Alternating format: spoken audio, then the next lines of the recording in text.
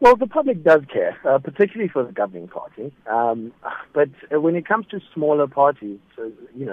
except for the party leader, for instance, if you look at the United Democratic Movement, African Christian Democratic Party, well, it's an academic exercise to find out who's number 4 or number 9 on the list when the party, logically would perhaps be expected to get 1 to about 4 seats.